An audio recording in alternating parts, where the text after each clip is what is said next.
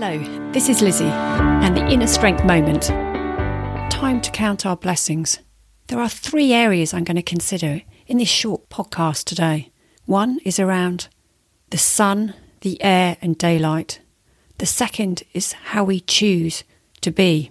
So as Mike Pegg would say to anybody he starts talking, how are you choosing to be today? We have a choice that affects our mindset and a choice to how we manage our mindset. The third thing is, every moment is new, now, and in that new moment, we have the opportunity to do something different. Take the time to count your blessings.